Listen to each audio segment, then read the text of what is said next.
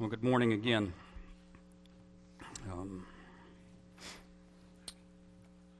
We'll just jump right in. We'll be looking at 1 John. We're going to continue on in there, so turn to 1 John.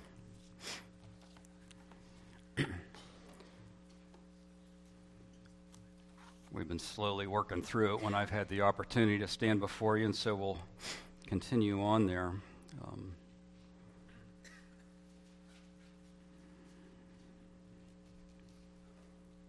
Let's pray.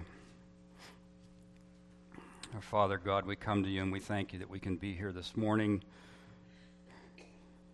gathered together, brothers and sisters in Christ, before your throne, looking at your word. We know that your Spirit dwells with us. We thank you for that, and we know that through your Spirit we understand your truth. Help us this morning, help me this morning, that we may see and hear and understand Christ as your truth come to this world. We ask in Jesus' name. Amen.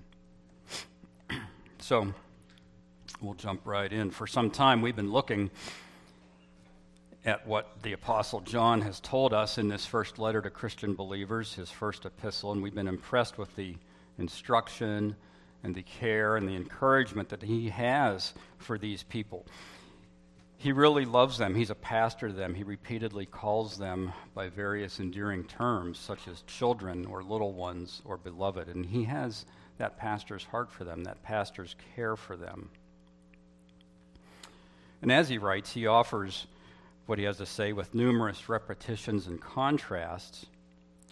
And he presents an ever-deepening picture, an ever-deepening understanding of who Christ is, and also of who he and his readers are in Christ.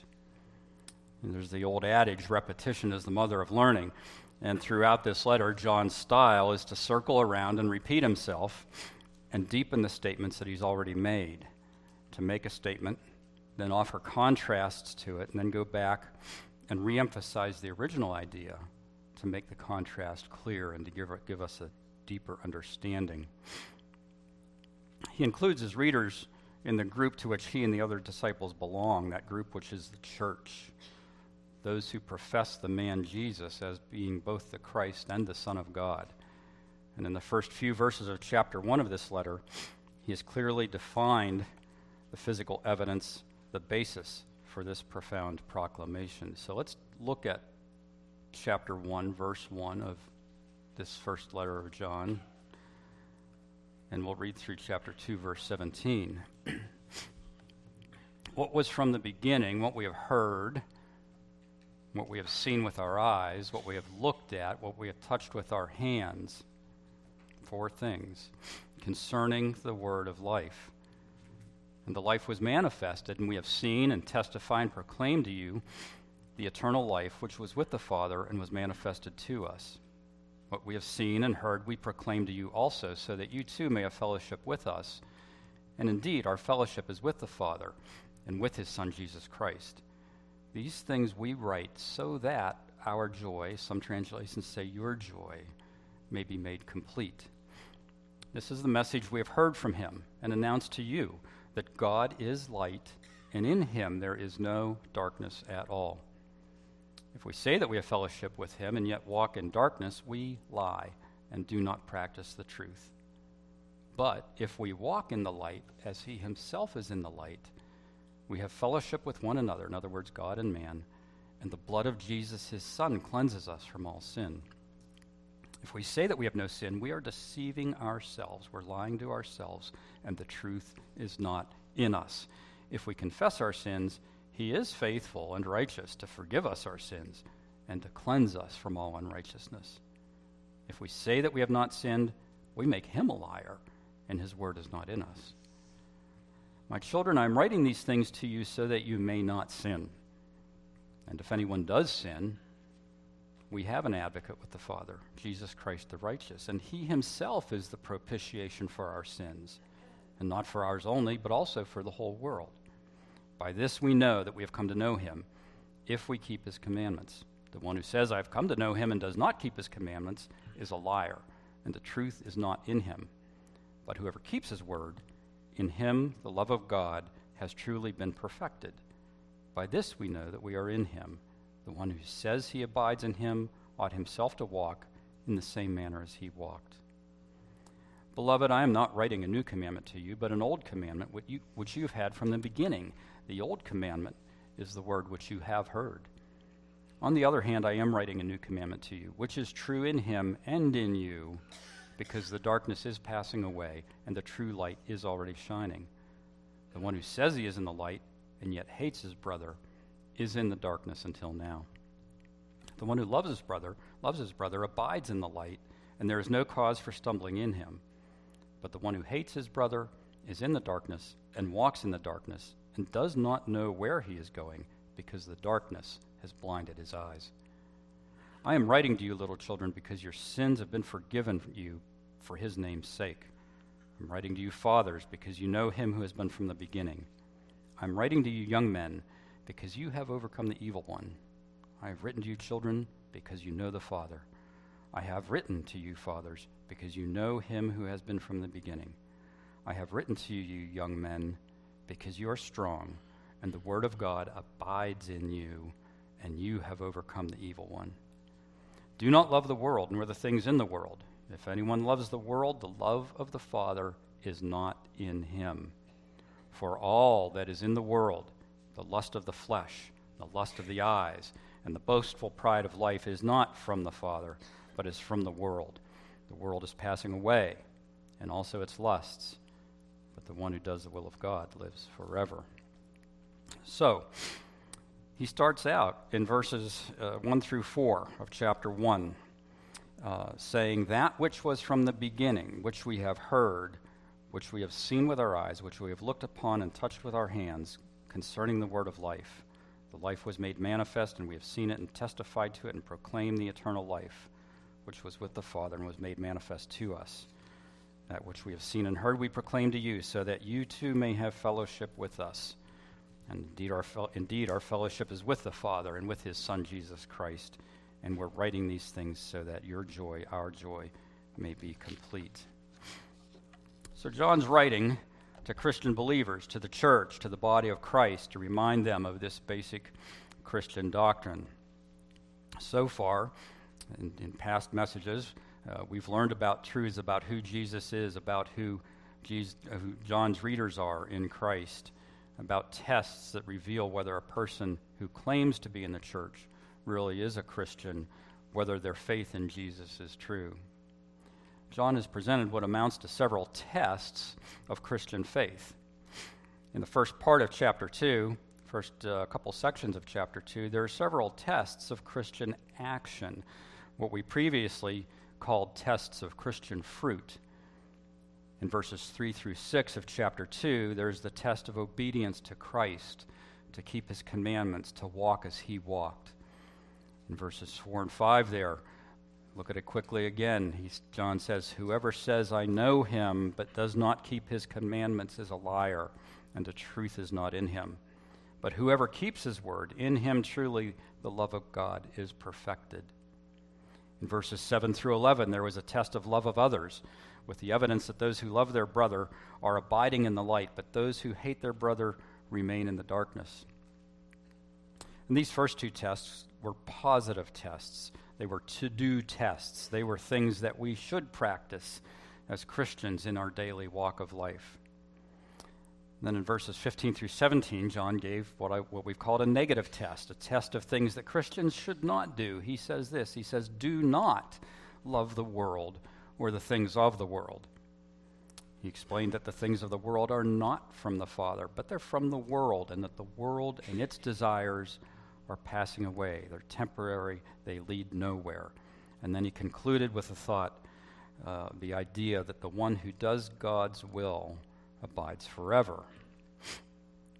We then summarized that idea of abiding forever as the mutual fulfillment of the Christian believer remaining faithful in and to Christ, while at the same time, Christ remains faithful in and to the believer. It is the eternality of Christ's salvation of us and our faith in him.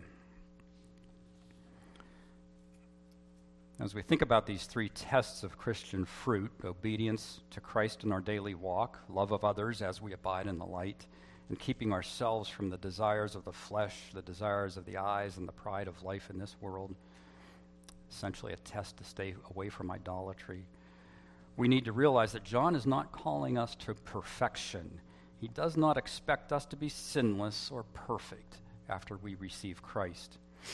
We know this because he first told us in verses 8 through 10 of chapter 1, if we say we have no sin, we deceive ourselves, and the truth is not in us.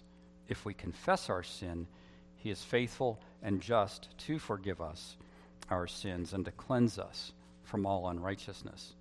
If we say we've not sinned, we make him a liar, and his word is not in us. Now, you may argue that John is simply talking about our past sins, in other words, our sin prior to faith in Christ. But he uses the word walk in verses 6 through 7 of chapter 1, which indicates our general, typical pattern of life. He says there in verses 6 and 7 of chapter 1, if we say we have fellowship with him while we walk in the darkness, we lie and do not practice the truth. If we walk in the light as he is in the light, we have fellowship with one another, God and man, and the blood of Jesus, his son, cleanses us from all sin. Now, the Greek word there for walk is the first person plural verb peripatomen, which means to tread all around. In other words, to walk at large. Figuratively, it is to live, to deport oneself, or to follow. And so he's making a statement about the usual pattern of a Christian's life versus the usual pattern or general pattern of the non-believer. He's not saying that Christians live a life of sinless perfection, but of typical obedience and love.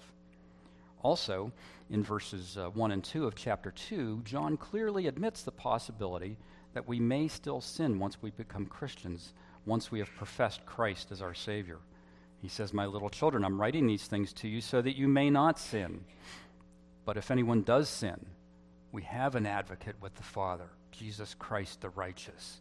He is the propitiation for our sins, and not for ours only, but also for the sins of the whole world.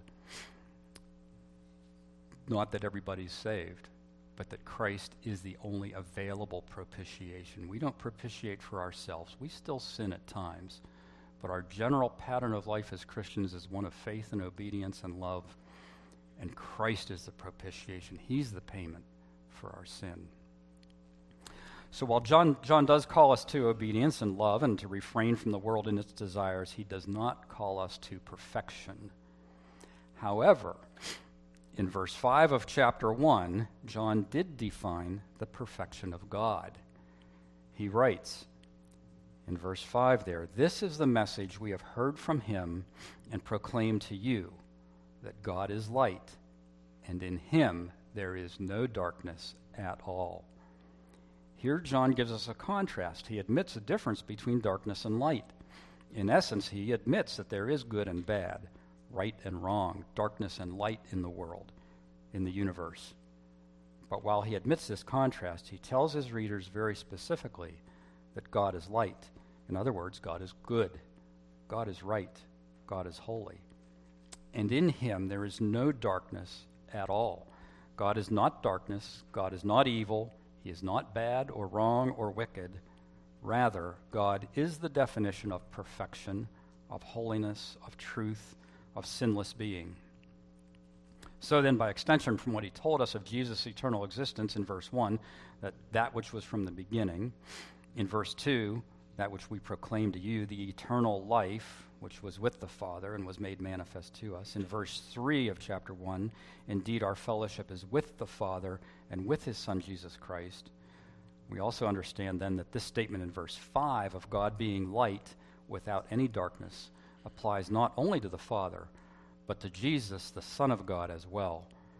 John expresses the unity and perfection of God the Father and God the Son right here at the beginning of this letter. Well, this then will lead us back to where we last left off in this series of messages. We had been looking at John chapter 2, verses 18 and following in chapter 2. And in this section, verses 18 through 28, John has presented a fourth test of Christian faith. Now, this test is different than the first three tests that we reviewed a minute ago in the first part of chapter 2. Those first three tests were of Christian fruit, the result of being in Christ. They are the way we walk about in our Christian life, that peripatomen, the way we typically deport ourselves or behave as Christian believers. This fourth test, however, is not a test of Christian fruit, it's a test of Christian root. It's the basis or the foundation of Christian faith. So this fourth test is a test of Christian doctrine. It's a test about the deity of Christ. In this section, starting at chapter 2, verse 18, through the end of that chapter is fundamental. It's foundational to those first three tests. Without this test about the deity of Christ, the first three tests don't have any foundation to stand on. The previous three tests define the truth of Christian faith through action. They're practical tests. But this fourth test defines whether or not somebody can even claim to be a Christian in the first place. It's a doctrinal test, a test of what we as Christians believe. It's the basis of why John would even entertain the idea of those first three practical tests. And upon this fourth test, the first three stand or fall. So we used the illustration last time about a tree and its fruit, and we can determine a lot of things about a tree through studying its fruit. For example, we look at the health of the tree, we look at the kind of the tree, and those things are evidenced by the kind of fruit it bears. But whatever kind of a tree it is, it can't be that kind of tree, it can't bear that kind of fruit unless it has the correct type of root, the correct genetics to be that kind of tree in the first place. So we judge a tree by its fruit, but more profoundly, we judge the tree by its root. An oak tree is an oak tree because it has an oak tree's root. In other words, it's found by its foundational root, an oak tree. And so John the Apostle here in this section deepens our understanding of Jesus. He circles back, he repeats and deepens what he's already told us in the first 4 verses of this letter. He evaluates a person's belief of who Jesus is, and the result of this defines whether a person is a Christian or whether they are Antichrist. Now turn a minute to Matthew chapter 16. Matthew chapter 16, verses 13 through 17.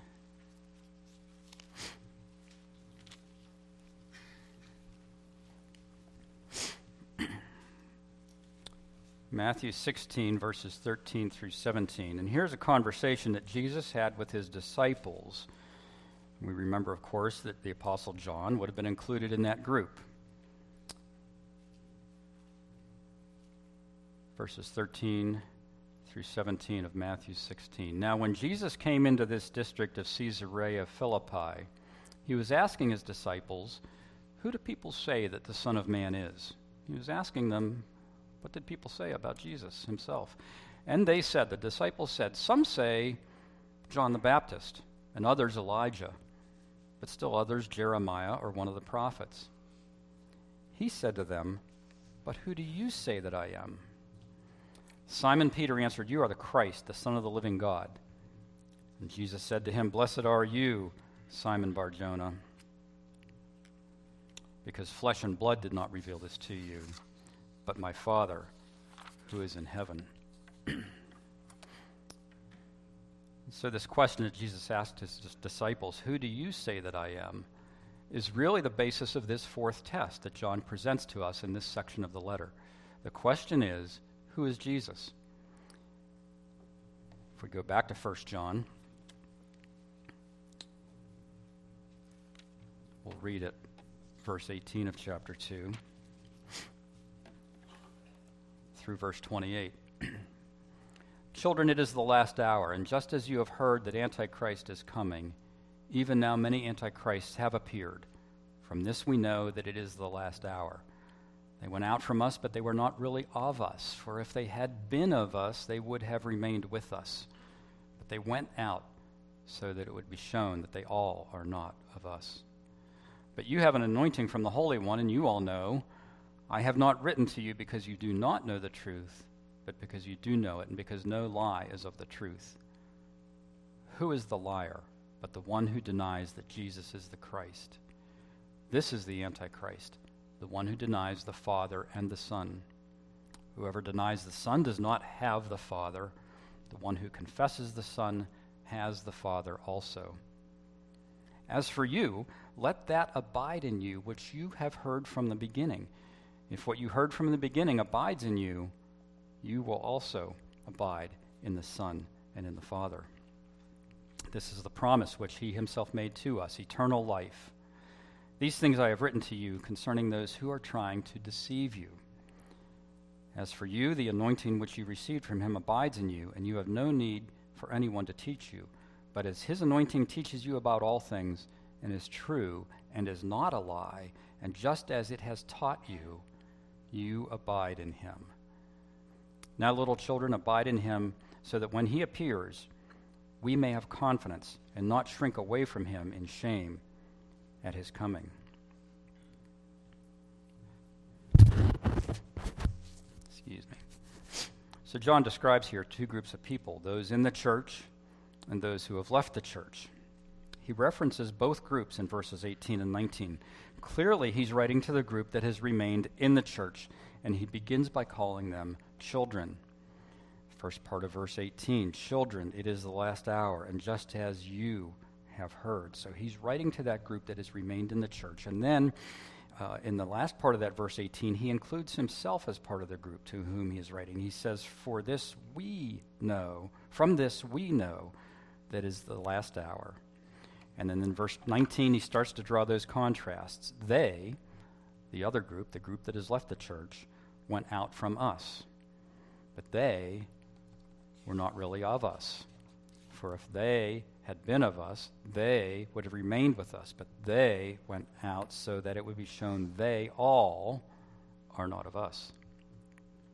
Us and them, plural personal pronouns that define these two groups. Now, in large part, John uses verses 18 and 19 to define the nature of the group that has left the church. He calls them antichrists.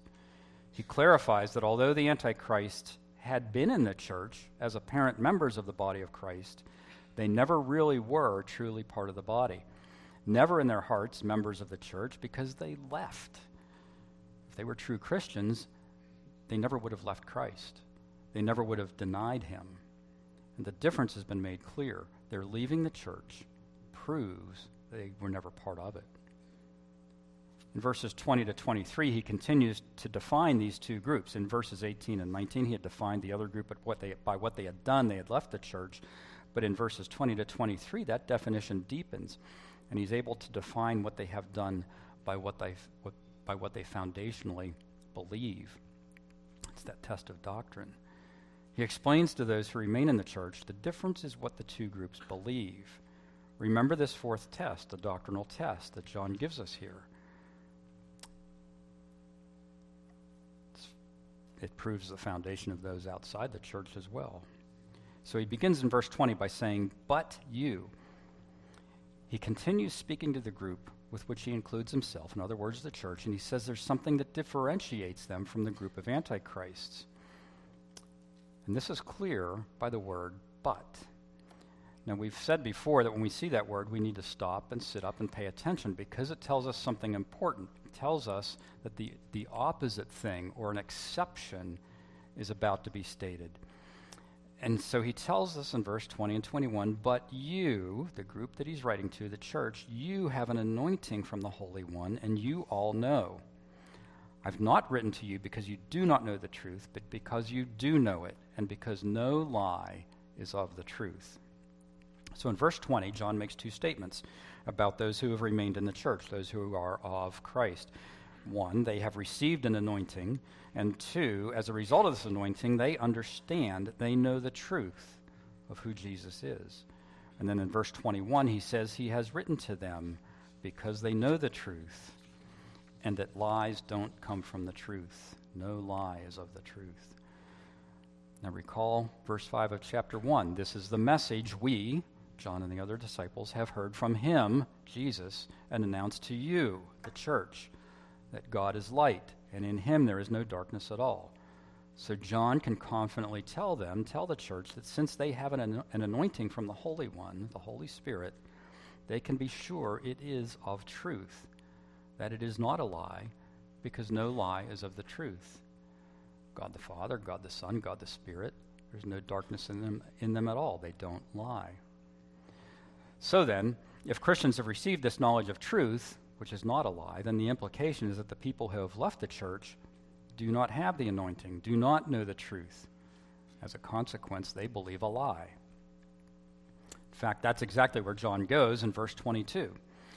Who is the liar but the one who denies that Jesus is the Christ? This is the Antichrist, the one who denies the Father and the Son. John defines in no uncertain terms what the Antichrists have been professing, that Jesus is not the Son of God. One of the heresies of those days was a philosophy called Docetism, and Docetists denied that Christ had come in the flesh, or at most that he had come upon the man Jesus at his baptism, but left him prior to the crucifixion. If, however, Jesus is not God incarnate, then ultimately there is no atonement for sin on the cross. Ultimately, the Christian faith is destroyed. Recall again, however, the statements that John started the letter with in verses 1 through 3 of chapter 1, that John and the other disciples in verse 1 have physical and intellectual evidence of that which was from the beginning. They touched him, they saw him, they heard him, and where it says they looked upon him, when you look at the Greek, it's really they contemplated him. So 3 physical senses and an intellectual contemplation of all that he said and did.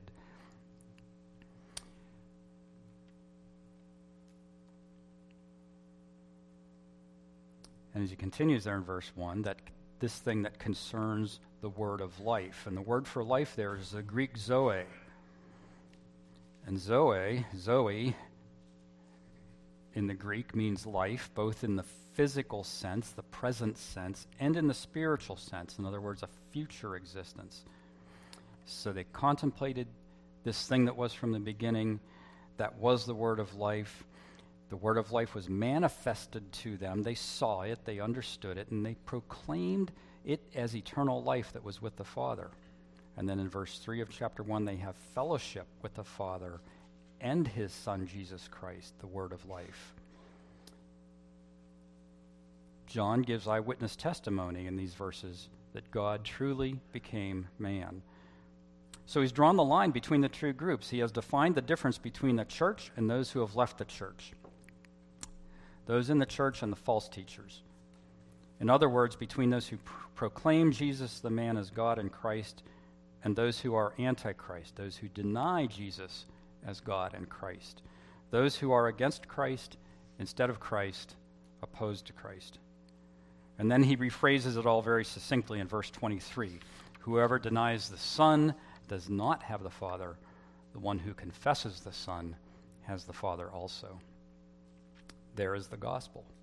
There is the doctrinal test, this important fourth test, which defines the basis of faith and belief for any practice or confession in the Christian life. The question is, who is the man Jesus? The answer is, he is God incarnate, the Christ who has made atonement for his people. Now, as John continues in verses 24 through 27, he presents what John Stott has called safeguards against heresy. We might ask, why has John spent all this time explaining these things to his readers? And in verse 26, he answers this. He says, "These things I have written to you concerning those who are trying to deceive you. The Antichrists left the church, but have continued to spread their lies, trying to deceive those who are still in the church, trying to deceive those who profess Christ." So in verses 18 through 23, John has given them theological detail to understand the problem. And now in verses 24 through 27, he gives them 2 lines of defense against the attack of the liars. He gives the first defense as a command in verse 24. The first part of that says, "As for you, let that abide in you which you heard from the beginning." And then he follows that with a promise in the second half of verse 24. "If what you heard from the beginning abides in you, you also will abide in the Son and the Father." He tells them to abide, in other words, to remain, to remember, to practice what they've told from the beginning, to abide in the gospel of Jesus Christ that has been taught to them since the beginning, since the ministry of Jesus, since the spread of the church through the known world, the message taught by all the apostles. He's telling them to abide in the Word of God, and that if they do that, they will remain in the Son and the Father. Stott says this, quote, "What you have heard from the beginning is the gospel, the apostolic teaching, the original message which has been preached. It had not changed and would not change. They must see that it remains in them. It would not do so automatically. They must take steps to ensure that it does. Christians should always be conservative in their theology. To have itching ears, ever running after new teachers, listening to anybody, and never arriving at a knowledge of the truth is a characteristic of the terrible times which shall come in the last days," referencing 2 Timothy. And Stott continues, "The continuous obsession for the latest ideas is a mark of the Athenian, not of the Christian," Acts 17:21. Christian theology is anchored not only to certain historical events culminating in the saving career of Jesus, but to the authoritative apostolic witness and interpretation of these events. The Christian can never weigh anchor and launch out into the deep of speculative thought, nor can he forsake the primitive teaching of the apostles for subsequent human traditions. The apostolic testimony is directed essentially to the Son, and that is why it will keep them true to him if they remain true to it. Moreover, they will remain in the Son and the Father, in the sense of experiencing an intimate spiritual communion with both. To remain in God and to have God, verse 23, are virtually identical in meaning, end quote. So that's the first line of defense that John gives them. To let that abide in you, which you've heard from the beginning, the gospel of Christ. The second line of defense is found in verse 27, where he reminds them of what he first mentioned in verse 20. Verse 20 says, "But you have an anointing from the Holy One, and you all know." In verse 27, he expounds this and says, "As for you, the anointing which you received from him abides in you, and you have no need for anyone to teach you. But as his anointing teaches you about all things, and is true, and is not a lie, and just as it has taught you, you abide in him." Now, at first glance, here's where you can go off the rails. At first glance, these verses could be misinterpreted by saying there's no need for teachers or preachers in the church. However, that's not what John is saying here. On the contrary, he himself is teaching them here. They have a need for a teacher. Remember as well what he said to them in verses 20 to 21. They know the truth, and it is because the Holy Spirit has anointed them to understand it. It's helpful here to recall what Jesus told his disciples the night before he was crucified. In the Gospel of John, chapter 16, verses 7 through 15, the night before he's crucified, Jesus says to his disciples, "But I tell you the truth, it is to your advantage that I go away. For if I do not go away, the Helper will not come to you. But if I go, I will send him to you, and he, when he comes, will convict the world concerning sin and righteousness and judgment. Concerning sin, because they do not believe in me, and concerning righteousness, because I go to the Father, and you no longer see me. And concerning judgment, because the ruler of this world has been judged. I have many more things to say to you, but you cannot bear them now. But when he, the Spirit of truth, comes, he will guide you into all the truth. For he will not speak on his own initiative, but whatever he hears, he will speak, and he will disclose to you what is to come. He will glorify me, for he will take of mine and will disclose it to you. All things that the Father has are mine. Therefore I said that he takes of mine and will disclose it to you." Ian Hamilton makes this observation, quote, "True Christians have been anointed by the Holy One, the Holy Spirit. As the Spirit of truth, he indwells every believer, Romans 8, verse 9, giving us the knowledge of the truth, as John tells us in verse 21 here. When John says in verse 27, you have no need that anyone should teach you, he does not mean that Christians do not need spiritual teachers. The risen, ascended Lord has given the gifts of pastors and teachers to his church to equip the saints for the work of ministry for building up the body of Christ, that being a quote from Ephesians chapter 4. Indeed, John is himself writing to instruct his beloved children in the faith. The point he is making is that true believers, indwelt by God's Spirit of truth, do not need anyone to tell them how wrong false teaching is. They know that no lie is of the truth. Verse 21. Thus, the indwelling Holy Spirit sensitizes the child of God to spiritual truth and gives him an ability to discern error when it poses as truth. End quote. Then in verse 28, John speaks gently to them. As he has several times already in the letter, he addresses them as children.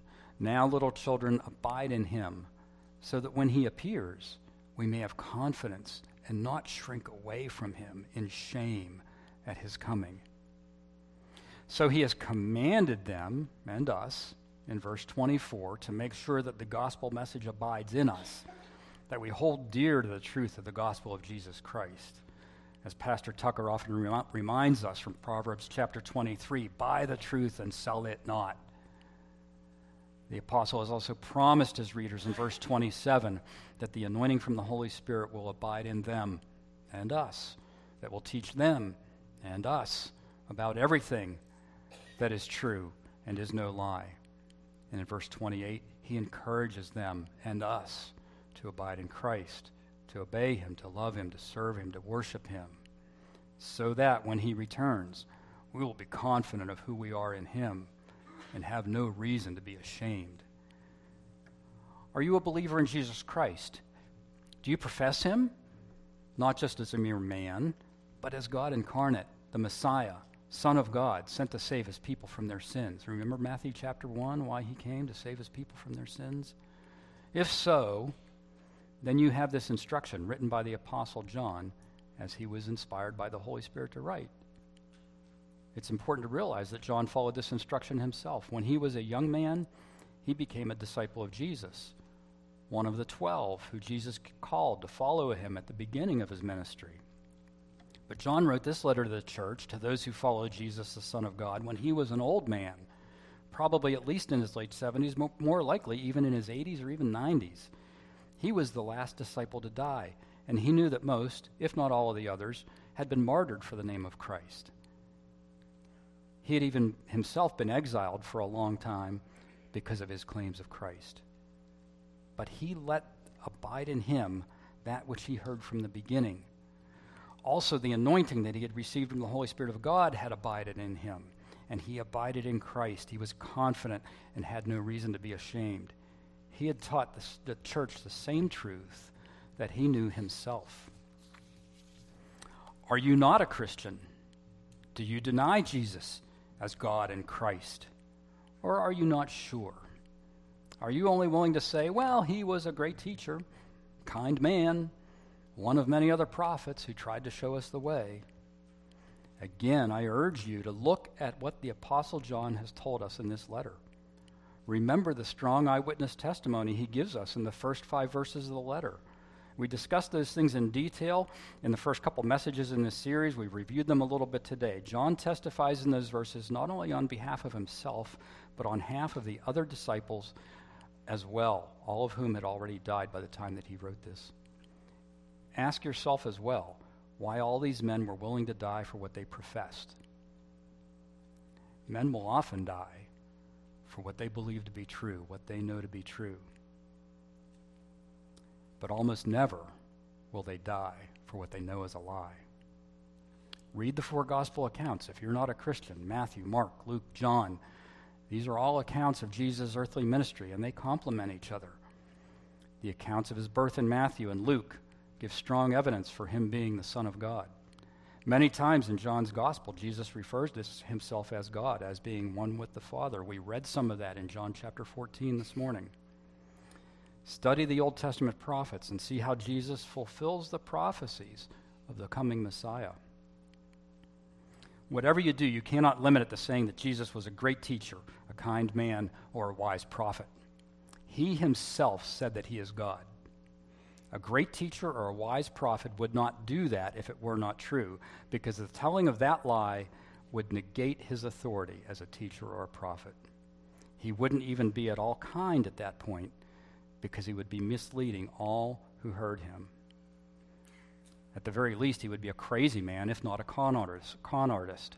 Jesus is either the Lord or a liar or a lunatic.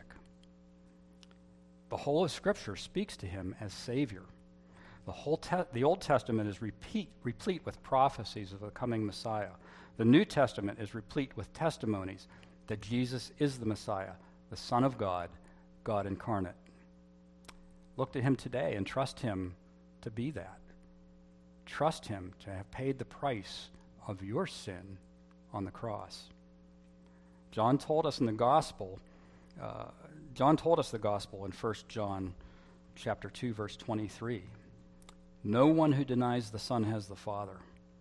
Whoever confesses the Son has the Father also. Sarah, we're going to sing that last hymn one more time. As we think about that idea of abiding in him, of the Spirit abiding in us, of us abiding in Christ, we know that he will hold us fast. We'll sing and then we'll be dismissed. 388? 388 it is in the Black Book.